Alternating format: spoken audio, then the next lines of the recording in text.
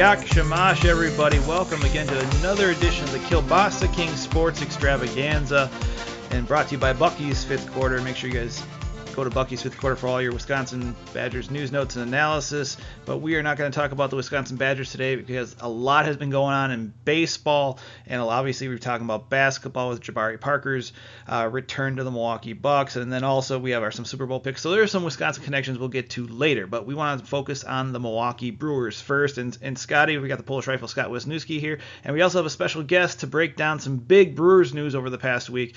Scotty, feel free to introduce our guest, my friend. Yeah, absolutely. So Barry Nelson's our guest. He's a news anchor and sports contributor at WTMJ Radio. He's a former host of Inside the Park podcast. I got the pleasure to meet him about a year and a half ago. He's one of the best baseball minds I've ever met, and I appreciate you, Barry, coming on a Saturday morning. How's everything going for you? It's good, Scott. It's early, but you know what? It's never too early to talk baseball, so I'm happy to be here. Thanks for having me. Absolutely. Well, and I'll tell you what, the last 2 weeks has been pretty amazing for the Milwaukee Brewers organization, in so much that it's January and they knocked the Green Bay Packers, at least temporarily, off the headlines of the sports pages in January in Wisconsin.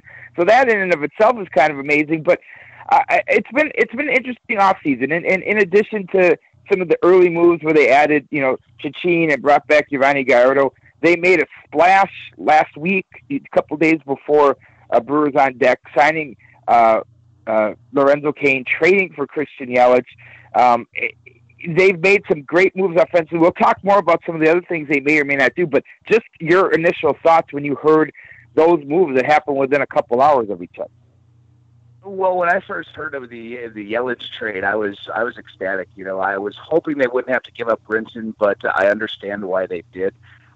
The other three prospects that they gave up, I could understand it. They wanted an established outfielder, and to get a 26-year-old established outfielder that's a left-handed bat, and he's just a great contributor, a 290 hitter. He's kind of what the Brewers kind of in him have what they wanted Lewis Brinson to be. So they already got the product on the field. They had to give up a little bit, but I was ecstatic about that. And then an hour or two later, they signed Lorenzo. They announced the signing of Lorenzo Cain, and I was happy to see him back.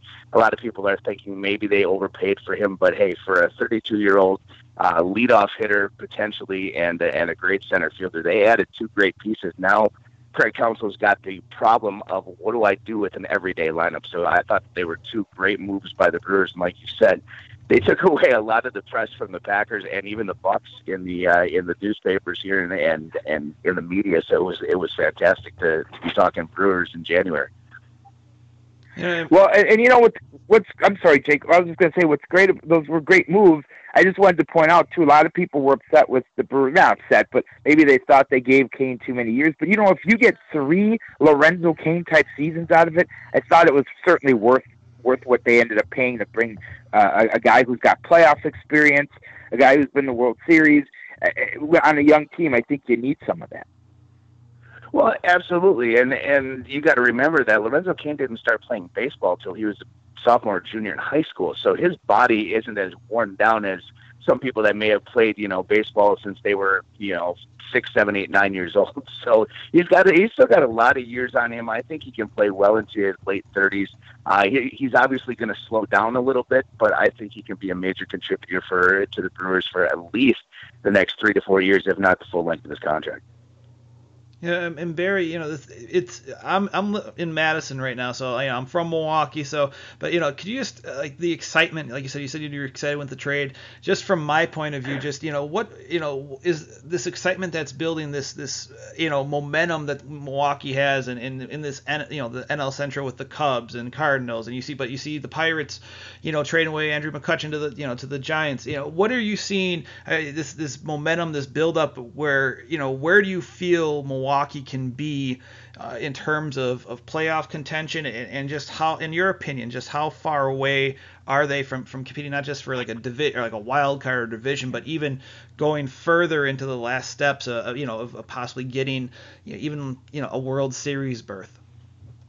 Well, I think I'm with just about every other media expert around the country who is saying that the Brewers are maybe just a pitcher or two away from getting over that hump. I think right now they are competing for the division with the Cardinals and the Cubs.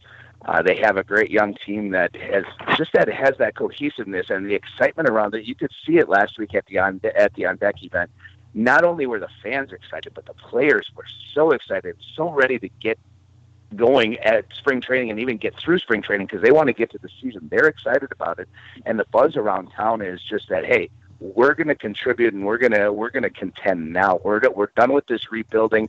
We've gone through the bad years. Now it's time for the playoff years, and everybody is excited. And I think, honestly, if they have a year like they did last year, they will definitely, compete with the Cardinals and the Cubs for that top spot. Now, Barry, I think they're going to compete, but I'm of the belief that they need one more arm. And I don't know if that arm has to be a Darvish or has to be an Arrieta, or maybe that arm is a Lance Lynn, or maybe that arm is a Jason Vargas, a left-hander who's a good fit in any rotation. Maybe it's Archer if they could find the pieces. I just don't know that there's enough pieces left at the top of their farm system to make that move happen. But I think you need one more guy. I mean, we saw last year, I think the biggest issue for the Brewers was their lack of starting depth at the end of the season when they were trotting out relievers, 4 or 5 relievers to pitch a whole game. So you can never have enough, obviously, but there's also the constraints of the budget in play. So what do you think the next move is? Do they break the bank and bring in a guy like Darvish, or do they find a couple of nice pieces that could fit in that number 2, 3, or 4 spot in the rotation? I think you might be seeing another trade and then another sign. It's just kind of like you saw with Yelich and Cain. I think you might see a Darvish signing, an Arrieta signing, something like that, and then you may see a trade for maybe not an Archer, but maybe for an Alex Cobb. I think Alex Cobb fits in with the Brewers perfectly, but I think that's what you're going to be seeing. I see another big splash coming with the Brewers there. You read and the experts around the area and around the national media are saying that the Brewers are all in on Yu Darvish. I think that's going to happen, but I also think they're going to make a trade. And if they do make a trade for an Alex Cobb and they get a Yu Darvish, you can, I don't want to say stamp their ticket to the World Series, but you can definitely make your playoff plans now. And the other piece. Oh, go ahead, Scotty. I'm sorry, Jake. The other piece of that is we're talking about trades and what trades needed to be done. And there was some talk a couple weeks ago about Santana maybe getting traded to Cleveland. But the issue is, I don't know that you necessarily have to trade Santana if you can't find a trade partner, because I know the outfield looks full. Ryan Braun, though, has said he'd play some first base. That doesn't necessarily mean Eric Thames is out of a job. He's a guy who can, doesn't hit lefties very well, but he's a valuable hitter. He can play backup in the corner also. So I think you can have 5 guys for 4 spots. I mean, let's face it, Ryan Braun doesn't play more than 130 games a year anyway. Right, and I wouldn't expect him to play more than 120 games, but then if he's a backup first baseman, what do you do with Jesus Aguilar? I love Jesus Aguilar last year. I think he's he's slow on the base paths, but he's just a fun guy. He's got a great bat. He's good at fielding his position. I'd like to see that kind of lefty righty thing with going with Thames and Aguilar again. And I thought in the offseason, the Brewers would eventually trade Ryan Braun. I'm kind of surprised that they didn't, but it kind of makes it interesting what they're going to do with him. Are they going to, they're going to try him at first base? Are they going to keep him in the outfield? And that brings up the thoughts, like you said, of Santana. What happens with Domingo Santana? I think they got to try and trade him, because I think he's coming off that offensive year that I don't think he's going to quite have this year. And they're also talking about trading Brett Phillips, which I am totally against. I love Brett Phillips. I think he is a great, not only clubhouse guy, but he has got an arm like a cannon, and I think they need somebody like that in the right field, maybe center field area, and I don't think they should trade him at all. But it'll be interesting to see this spring training coming up, what they're going to do with Ryan Braun and how he's going to contribute on a part-time basis. Yeah, I'm here with Barry Nelson here on Kielbasa King Sports Extravaganza, news anchor and sports contributor at WTMJ Radio in Milwaukee, and former host of Inside the Park podcast. Barry, it's one thing too where I want to ask you about the farm system too, because you saw what the Brewers had to give up for to get who they got with the Marlins and with Yelich, and I'm wondering just if they look at trades, how much farther do they want to, go into that system? Do you feel like the Brewers could be just tentative in terms of just how, they have a great farm system. This is what set them up to land a player, the player that they received in Yelich. But I'm wondering, do you feel that the farm system is, how many more trades or like how many pieces do you feel could be expendable before maybe you get worried about the depth that you see in the minor leagues? Their minor league system is very, very deep, despite giving up what they gave up in the Yelich trade. It's still extremely deep, especially at the second base position and in the outfield position. I can see them moving maybe one or two pieces, and then that's it. I know David Stearns is really adamant about keeping that farm system up and running and at a high level, and he likes to have those pieces in place. So I don't see him trading away too many more pieces, maybe one or two, but I think he's focusing on getting guys off that major league roster, and you saw it with with the release of the trade of Andrew Susac yesterday.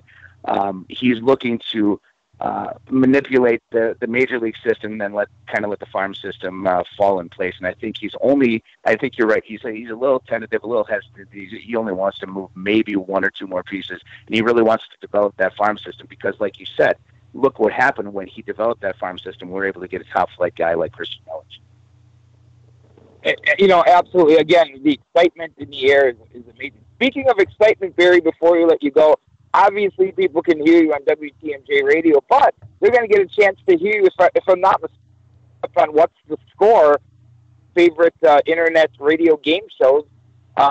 So I'm looking forward to hearing that, as well as all your other contributions on 620. And again, I really appreciate you spending some time on a Saturday with us. Oh man, it's fun. I really appreciate you guys thinking about me when you were talking Brewers, and if you need anything else, please feel free to contact me. I really enjoy it, and I love talking sports, especially on a Saturday morning. And yeah, be sure to catch What's the Score. I'll be on tomorrow with, I believe, Kevin Holden, and can't remember who the other guy is, but we're going to be on tomorrow, and the podcast will be up on Monday, so it'll be fun. It's a great time to talk sports and to do some sports trivia, so it'll be fun. Excellent. Thank you again, and we definitely will tap into your wealth of knowledge as the season rolls on here, so we certainly appreciate that. No problem, Scott. Jake, thank you very much. I appreciate it.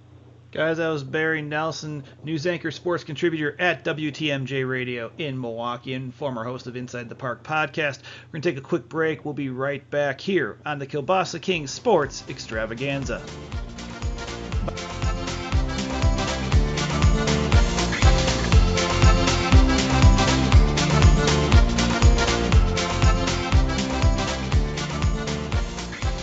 Big thanks to Barry Nelson, news anchor, sports contributor at WTMJ Radio and former host of Inside the Park podcast. And make sure you guys follow him also too on Twitter.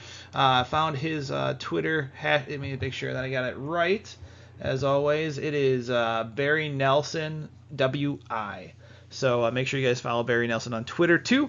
And Scotty, we're going to go back to another, we'll make our Super Bowl picks in just a few minutes, but let's talk Milwaukee Bucks. And we didn't get a chance to talk about it last week, but Jason Kidd fired, Joe Prunty now in as the, interim coach for the rest of the season. And, pretty good record so far. Now, I'm not saying that's the greatest competition that the Bucks have faced in the past, in the past week, but was it not mistaken? 4-1, 5-1, and a win last night against the New York Knicks, and a close one. But then again, you're coming back from a back-to-back, and you lose Malcolm Brogdon for 6 to 8 weeks due to that partial ligament tear in his quad. And but then Jabari Parker comes back, plays 15 minutes, and gives you 12 points. Here's the thing. First of all, it's good to see Jabari back. Yes, they played nobodies, and yes, they still got to win those games, but the only game that they played against a team that was really good, Minnesota, and they got smoked. So I'm still a little concerned about a few things. And then my excitement to see Jabari Parker come back simply just gets tempered by the fact that we lose Brogdon for 6 to 8 weeks. So we're yet to see this team play together. I mean, for an extended period of time. Because remember, Parker was out, And then when he came back, Middleton was out last year. When he came back, Parker went out on the same day. So to see this core together, we're yet to see that. So we still don't really know how good this team could be when they're at full strength. It's good to get the wins. You have to get them. I still think the problem with this team is, the center position and the lack of depth on the bench. And I still think, Kidd, I thought it was time from the go. Maybe the timing of the whole thing was weird, but I don't know that he's the sole problem for why this team isn't hitting on all cylinders. Part of it's the injuries, and part of it's just the lack of depth on the bench. And I don't know how they're going to address that second piece of it. And really, I don't know how you can address the first piece. If injuries are injuries, you can't really control them. I don't know how good this team could be, but I'd really love a chance to see them all together for an extended period of time. Agreed. And I mean, it'll be interesting to see what they can do, and with this schedule that lies ahead. But it is nice. I mean, what have you seen? I know you were skeptical, but what, and because of the schedule not being as necessarily difficult. But is there anything been different that you've seen out of this team in watching? I've only had a chance to watch kind of a couple of the games in depth, but what do you see anything different from what on your vantage point of this team? I mean, you've seen Giannis go off a little bit more after, and you're starting to see, I don't know, is it the defense that's changing? I know there's a lot of reports about that. No. They have. They've done a better job on ball screens.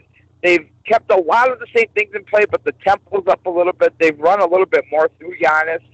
Not that they weren't already being their top guy, but I think Prunty's, from that case, has said, look, we're just going to put the ball in the hands of our best player.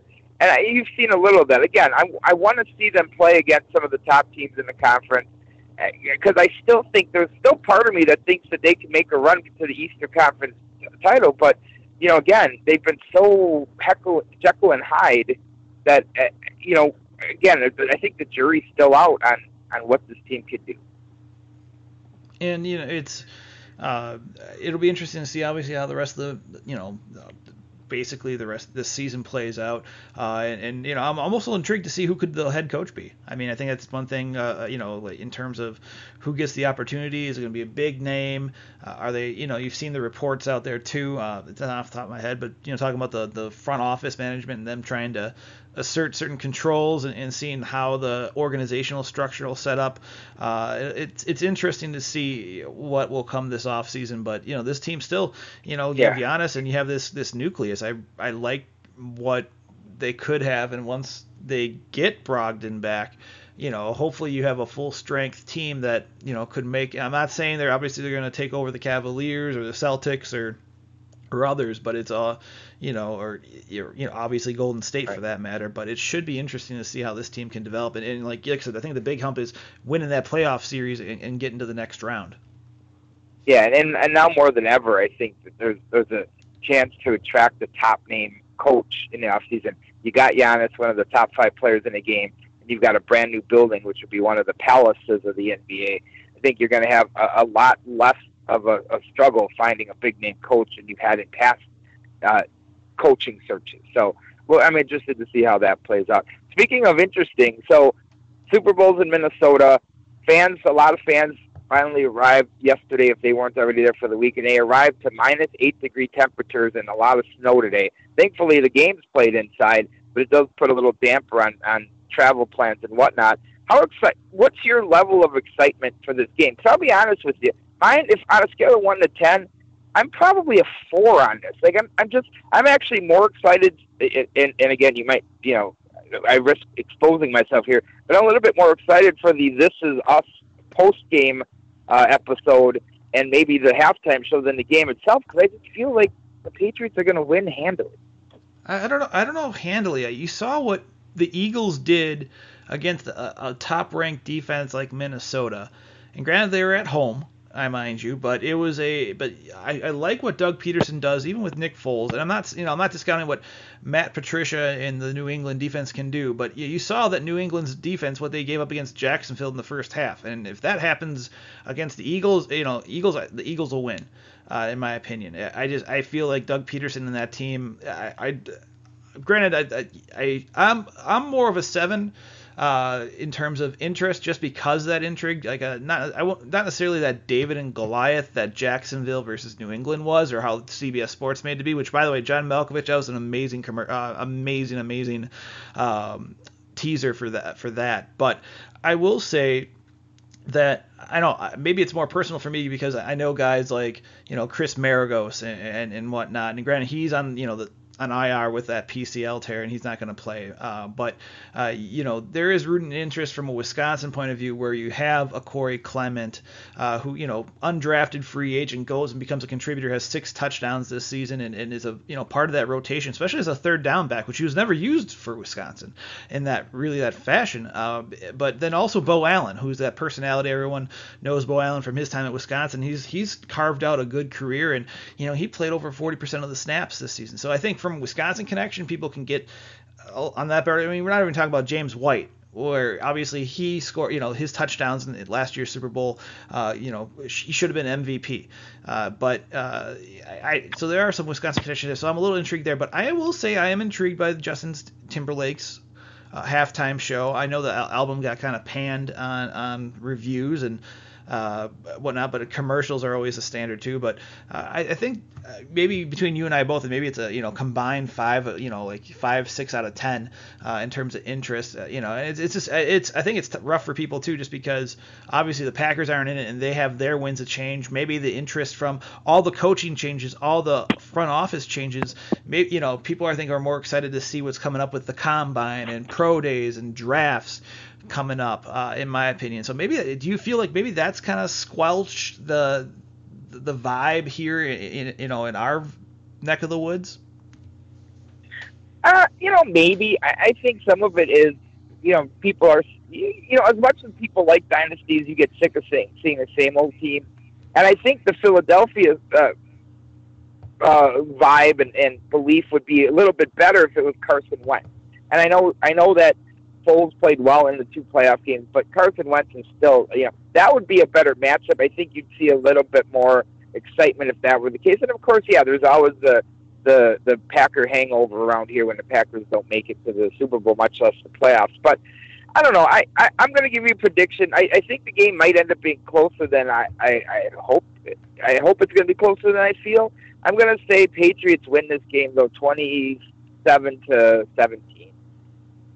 Yeah, I'll say, I'll call the upset, and I shouldn't because it's the Patriots, and I'm sure that they could pull this off. They will, in some way, because it's just the way that they operate.